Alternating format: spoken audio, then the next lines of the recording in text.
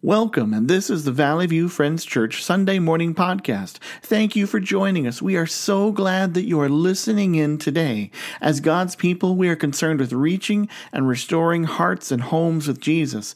If you want to learn more about our church, look us up on our website at valleyviewfriendschurch.org. Please subscribe to always get the next podcast.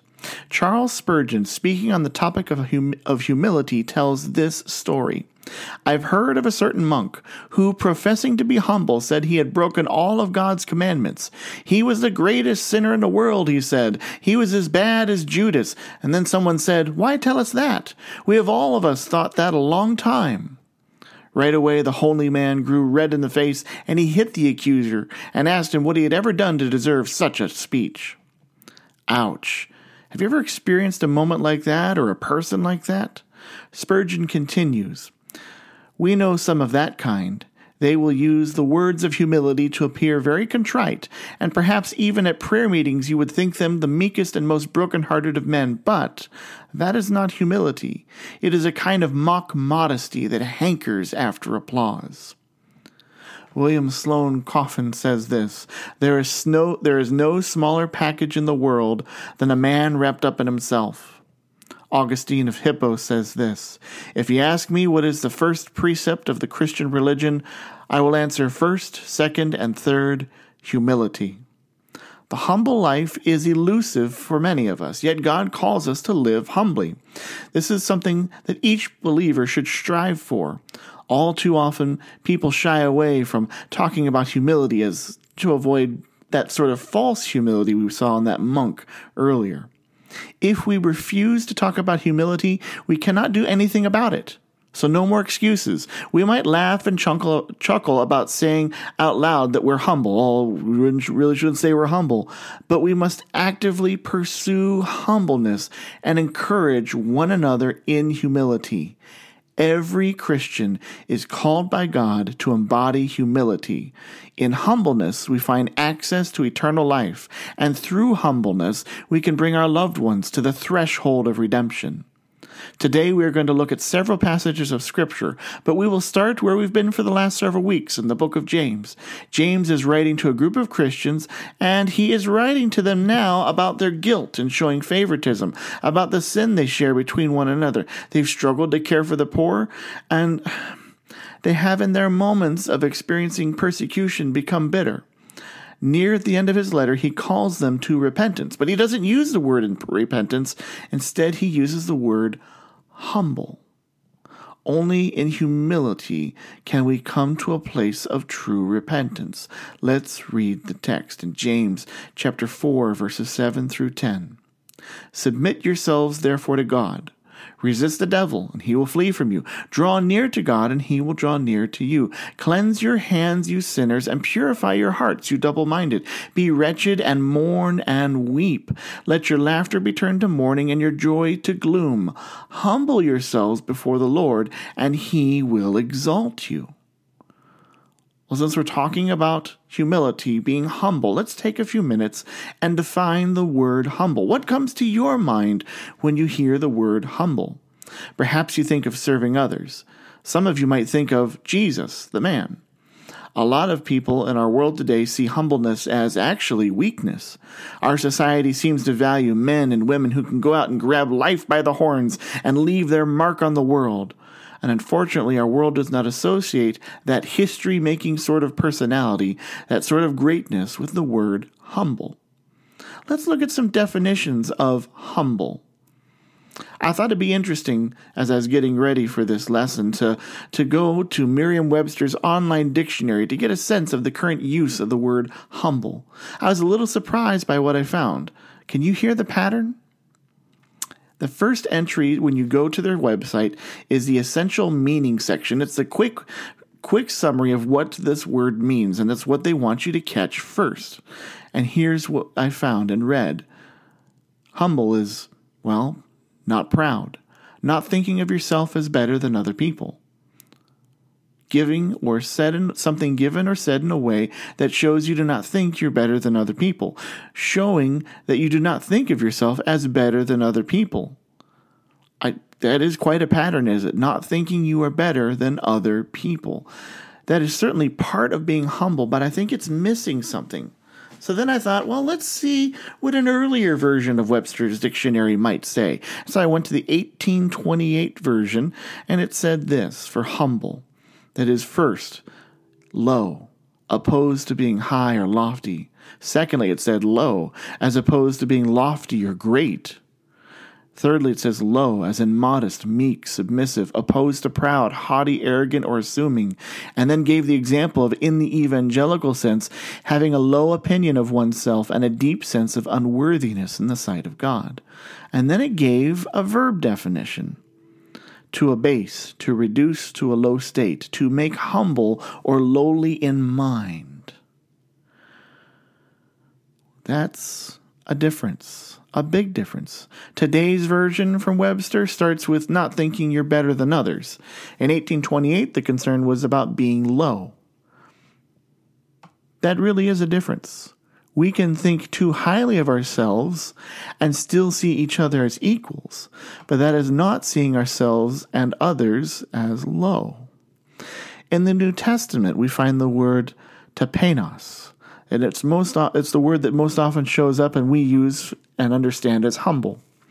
It indicates being of low social status, being undistinguished or of no account. It is also used to describe being subservient or unpretentious, and its verb form tapainao most often describes to be caused to be lowered or to cause someone to lose prestige.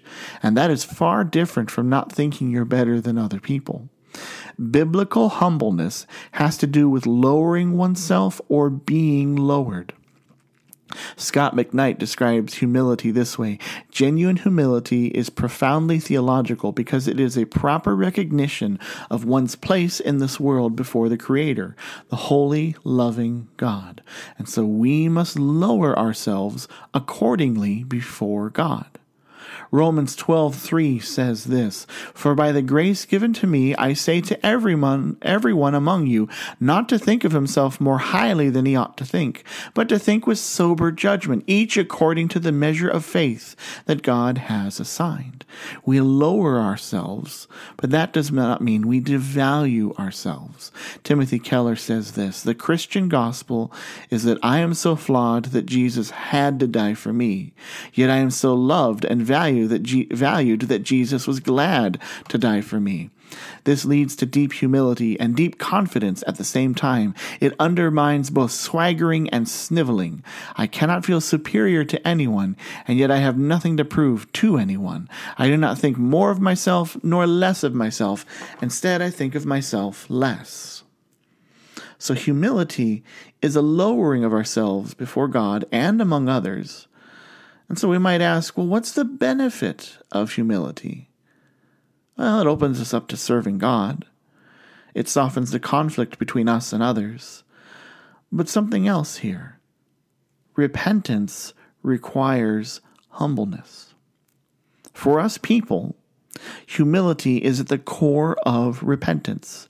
Andrew Murray, in his book on humility, describes humility as the place of entire dependence upon God. And to be in a place where we can confess our sin and brokenness, we need to be able to move our trust from depending on ourselves to depending on God. So access to eternity requires humbleness. Humility's opposite, well, it's pride. And that will lead to, well, the difficulty in repentance. Take a moment and think of how you would define pride. Certainly it's an attitude of self-importance. It's never admitting need or wrong, and so that's what makes repentance impossible in pride. Andrew Murray contends that pride is the loss of humility. It's the root of every sin and evil. Think of the Garden of Eden with Adam and Eve and eating from the tree. They didn't do it from, they didn't eat from that tree out of humility. They ate from that tree wanting to be like God. And I'm pretty sure if we were to think about Satan falling from heaven, it's not because he was a humble angel. He wanted to take God's place. There was pride. In the same way, having a relationship with God requires humbleness. You cannot call Jesus your Lord if you are unwilling to lower yourself and see your sin for what it really is. This is why being humble is a serious business. Let's talk about choosing humbleness. Have you ever had a moment when you were humbled against your will? Those are tough moments. I seem to be having a recurring theme happening lately for me. In the Walker household, we put away all TVs and video games to try to start the school year well. And we found that during the pandemic, our son, Seth, who's 10 years old, really used screens as an escape and socialization. And in some ways, we understand. His circle of friends got a lot smaller lately. But now the school year is in full swing, and away go the screens. And yesterday, Seth was home for a teacher work day. Friday he was home for a teacher work day, and he was feeling kind of bored. And he asked if perhaps I would consider getting out the video games. And the answer was no, we're not doing that yet. Somehow the conversation turned into discussing playing video games with his grandparents. When we go out and have holiday break with Nani and Poppy, with Grandma and Grandpa, can we have the video games? They like to play video games with me, is what he said. I'm not so sure they like to play video games with him. They like him. They want to be near him. And then he said, but you know what, Dad? They only like the really old games. Really old games? What do you mean by that?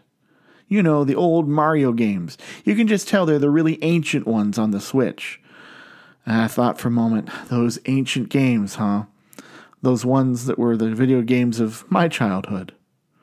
Another time I was having a discussion with some high school teens at our church about how we no longer have a common media culture, and with streaming TV, people have a much more personalized viewing experience. In the days past, the nation had a kind of a togetherness, unity in what we watched and programming, because we had to watch it when it aired on television. I laughed talking with them, recalling how I got to be the remote control for the television in my household. I had to go up and turn the big dial on the wooden TV. Clunk, clunk, clunk went the dial, and I had to balance it in the right position to get it to stay. And those high schoolers just laughed at me and reminded me that is, in their words, ancient history. Those TVs are from 40 years ago or more. Oh, I'm not that old, am I? In their eyes, I am becoming ancient, or I am already ancient. It was a humbling moment, and one that I did not choose. It's never fun to have those sorts of moments. When it comes to humility, it is better to choose humility than to have it chosen for you. Every person that has ever lived on earth will experience true humility. But the thing is, you can either choose it or have it thrust upon you.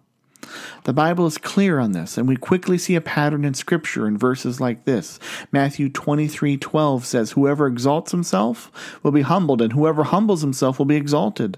Luke 14:11 says, for everyone who exalts himself will be humbled, and he who humbles himself will be exalted.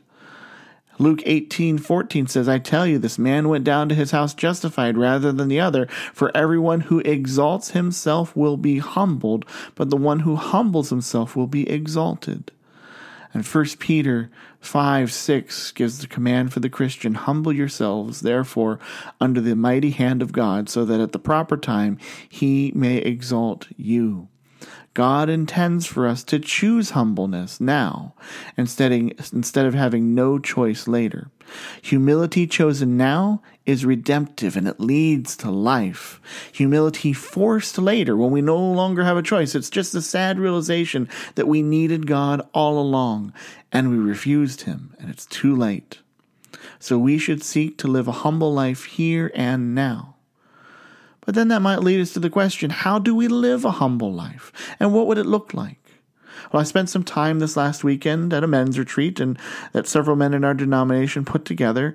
The main speaker was Dr. Bill Quigley, and he emphasized just a simple truth, but a very useful truth, that the purpose of the Christian is to be like Jesus.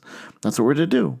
Every day we're to become more like Jesus. And if being like Jesus is the job of the Christian, then we should ask how Jesus displayed humility, because we should imitate it if Jesus did it.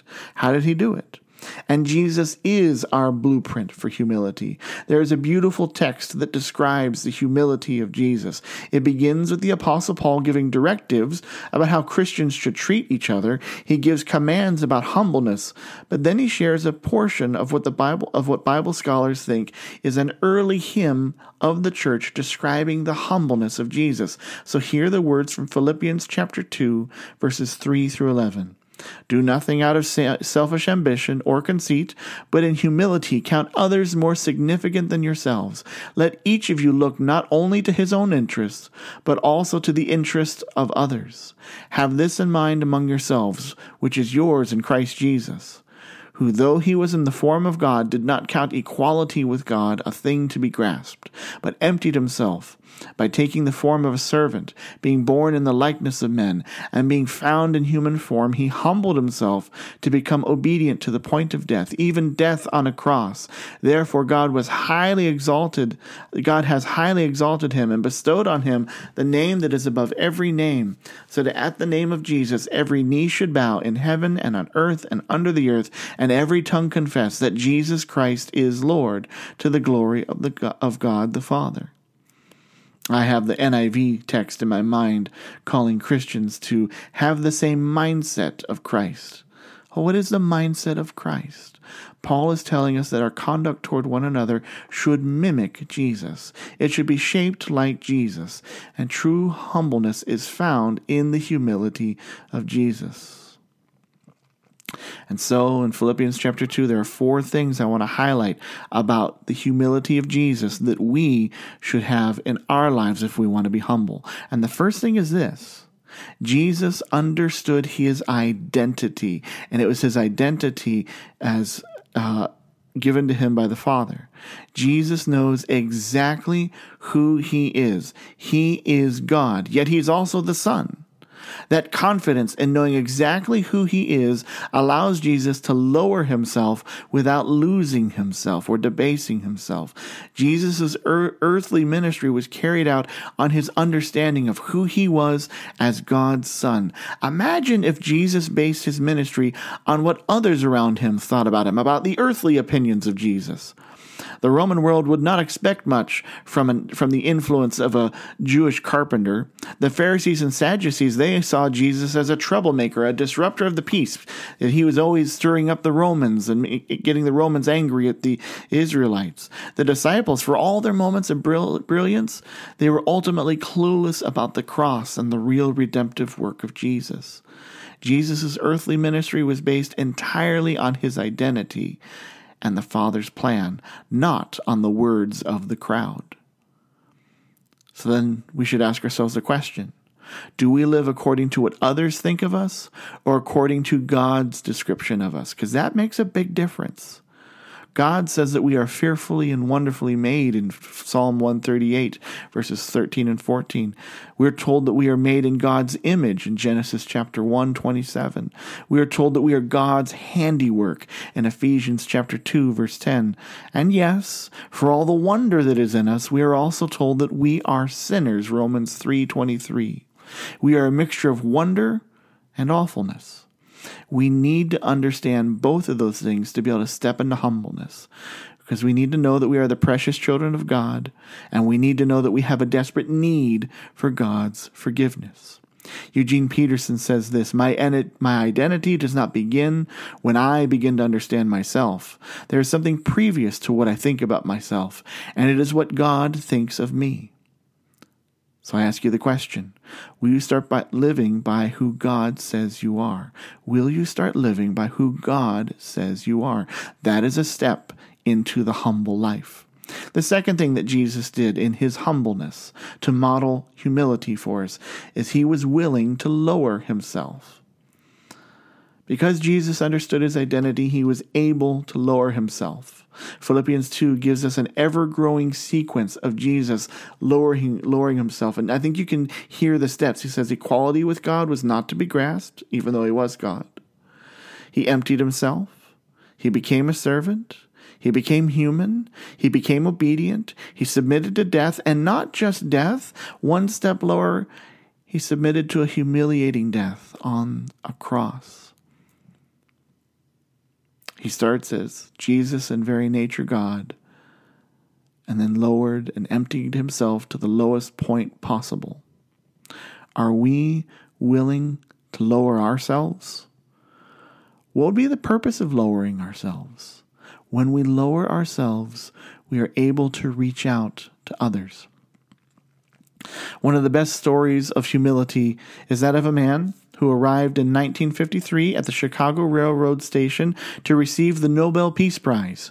He stepped off the train, a tall man with bushy hair and a big mustache. As the cameras flashed and the city officials approached with hands outstretched to meet him, he thanked them politely. Then he asked to be excused for a minute. He walked through the crowd to the side of an elderly black woman struggling with 2 large suitcases. He picked them up, smiled, and escorted her to the bus, and he helped her get on and wished her a safe journey. Then Albert Schweitzer turned around to the crowd and apologized for keeping them waiting. It is reported that one member of the reception committee told a reporter, "That's the first time I've ever seen a sermon walking."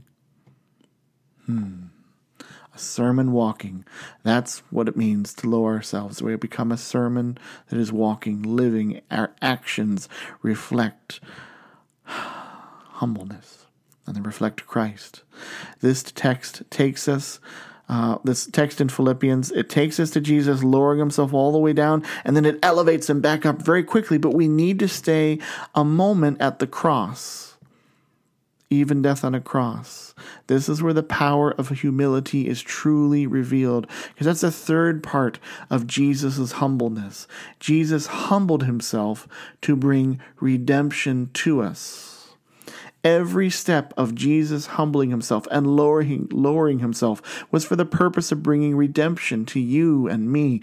That is why Jesus' humbling ends at the cross, a place of sacrifice, a place of redemption. I want to share some words by C.S. Lewis that he writes about the incarnation, and it's a little bit long, but such a beautiful picture. A picture of Jesus, and then a picture that we can then begin to apply to the type of humility that we show. And so C.S. Lewis writes these words. We catch sight of a new key principle, the power of the higher, just insofar as it is truly higher. To come down, the power of the greater to include the less. Everywhere the greater enters the little, its power to do so is almost the test of its greatness. In the Christian story, God comes down from the heights of absolute being into time and space, down into humanity, down further still, if embryologists are right, to recapitulate in the womb ancient and pre-human phases of life, down to the very roots and the seabed of nature he has created. But he goes down to come up again and bring the whole ruined world up with him. One may think of a diver, first reducing himself to nakedness, then glancing in midair, then gone with a splash, vanishing, rushing down through the green and warm water into the black and cold water, down through the increasing pressure into the death-like region of ooze and slime and old decay, and then up again, back to the color and light, his lungs almost bursting, till suddenly he breaks surface again, holding his hand the dripping, precious thing that he went to recover. His humility had redemptive purpose, and our humbleness should have a redemptive purpose. When we hear a call to humility, we should picture ourselves as divers, putting ourselves through immense rigors and trials to bring up precious treasure, and that treasure should be the people in our lives, those we love, our spouse, our parents, our children, our neighbors. It really should be for everyone we encounter. We lower ourselves with the purpose of bringing the best for others. And that is not weakness. That is strength. One of the best ways to lower yourself to bring redemption, to bring people into an opportunity of redemption, to know Jesus, is to take the effort to get into the world of those you love. My grandfather had a talent for this. He took special interest in each person in the family. He would invest in activities that maybe he was not interested in, but were special to others. He took my mom to see the ponies at the county fair. She desperately wanted to own one, and this is the closest he could bring her to making that dream come true. He took my older cousin on shopping trips to the mall. He didn't really like going to the mall, but he loved her. My younger cousin, he took him to Ninja Turtles on Ice. I guarantee you my grandfather wasn't excited about Ninja Turtles on Ice. He was excited about my cousin. For me, it was many things, but one I appreciate a lot, more and more over the years, was that when I became interested in the history of World War II, my grandpa ordered his service medals because he served in World War II. He was proud to serve his country, but he didn't really care to relive his memories of the war.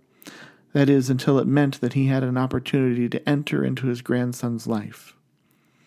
Each time my grandpa entered into our world, doing things that he would normally never do on his own, he showed us deep love, and he earned the ability to speak into our lives and share the love of Jesus with us. So take a moment and think of the people you want to share Jesus with the most. Is there something you can do to bless them, to serve them, to enter into their world in the hopes of bringing them up to the threshold of heaven? Remember this. A redeemer wants the best for those around them. A condemner, those around them are never good enough. What's the message that you're sending to the people in your life? That they're never good enough, or that you want the best for them? The fourth and final part of the humbleness that Jesus modeled for us is this. Jesus lets God the Father do the exalting. Jesus is humbled and he's lifted on high, but he doesn't lift himself. He lets the Father do that. He lets the Father exalt him and give him praise. And in our own lives, we need to let God be the director of praise. That is the humility that Jesus has laid out for us to imitate. He knows his identity. He's willing to lower himself. His lowering himself, his humility is redemptive, and he lets the Father do the exalting. We have in Jesus a great example of humbleness. And the humble Christian of God is strong, competent, certain of their duty in Christ and the promise of heaven. They're confident in the Lord. The humble Christian submits to God's call, appropriately responding to the situations of life. They decrease so that the greatness of God can be seen and their children can thrive. They work to bring redemption to others around them. So God's calling us to a humble life. Will you choose to live imitating the humility of Jesus? It's not easy. It involves willingly lowering ourselves. But such a humbleness is the way to life. Augustine of Hippo says this, one last quote. Do you wish to rise? Begin by descending. You plan a tower that will pierce the clouds? Lay first the foundation of humility. Let us pray. Lord, we hear your call for us to be humble, to be a humble people. Help us to see clearly who we are and our true position before you. You are almighty and we are limited. You are the creator and we are creatures. You are Lord and we are your subjects. You are holy and we are sinners in need of your forgiveness. Lord, help us to model the humility of Jesus, that we would be sure of who you say we are, that we would be willing to lower ourselves to bring the gospel to others. Father, we give you glory, praise, and honor. In Jesus' name we pray. Amen. Go with Jesus.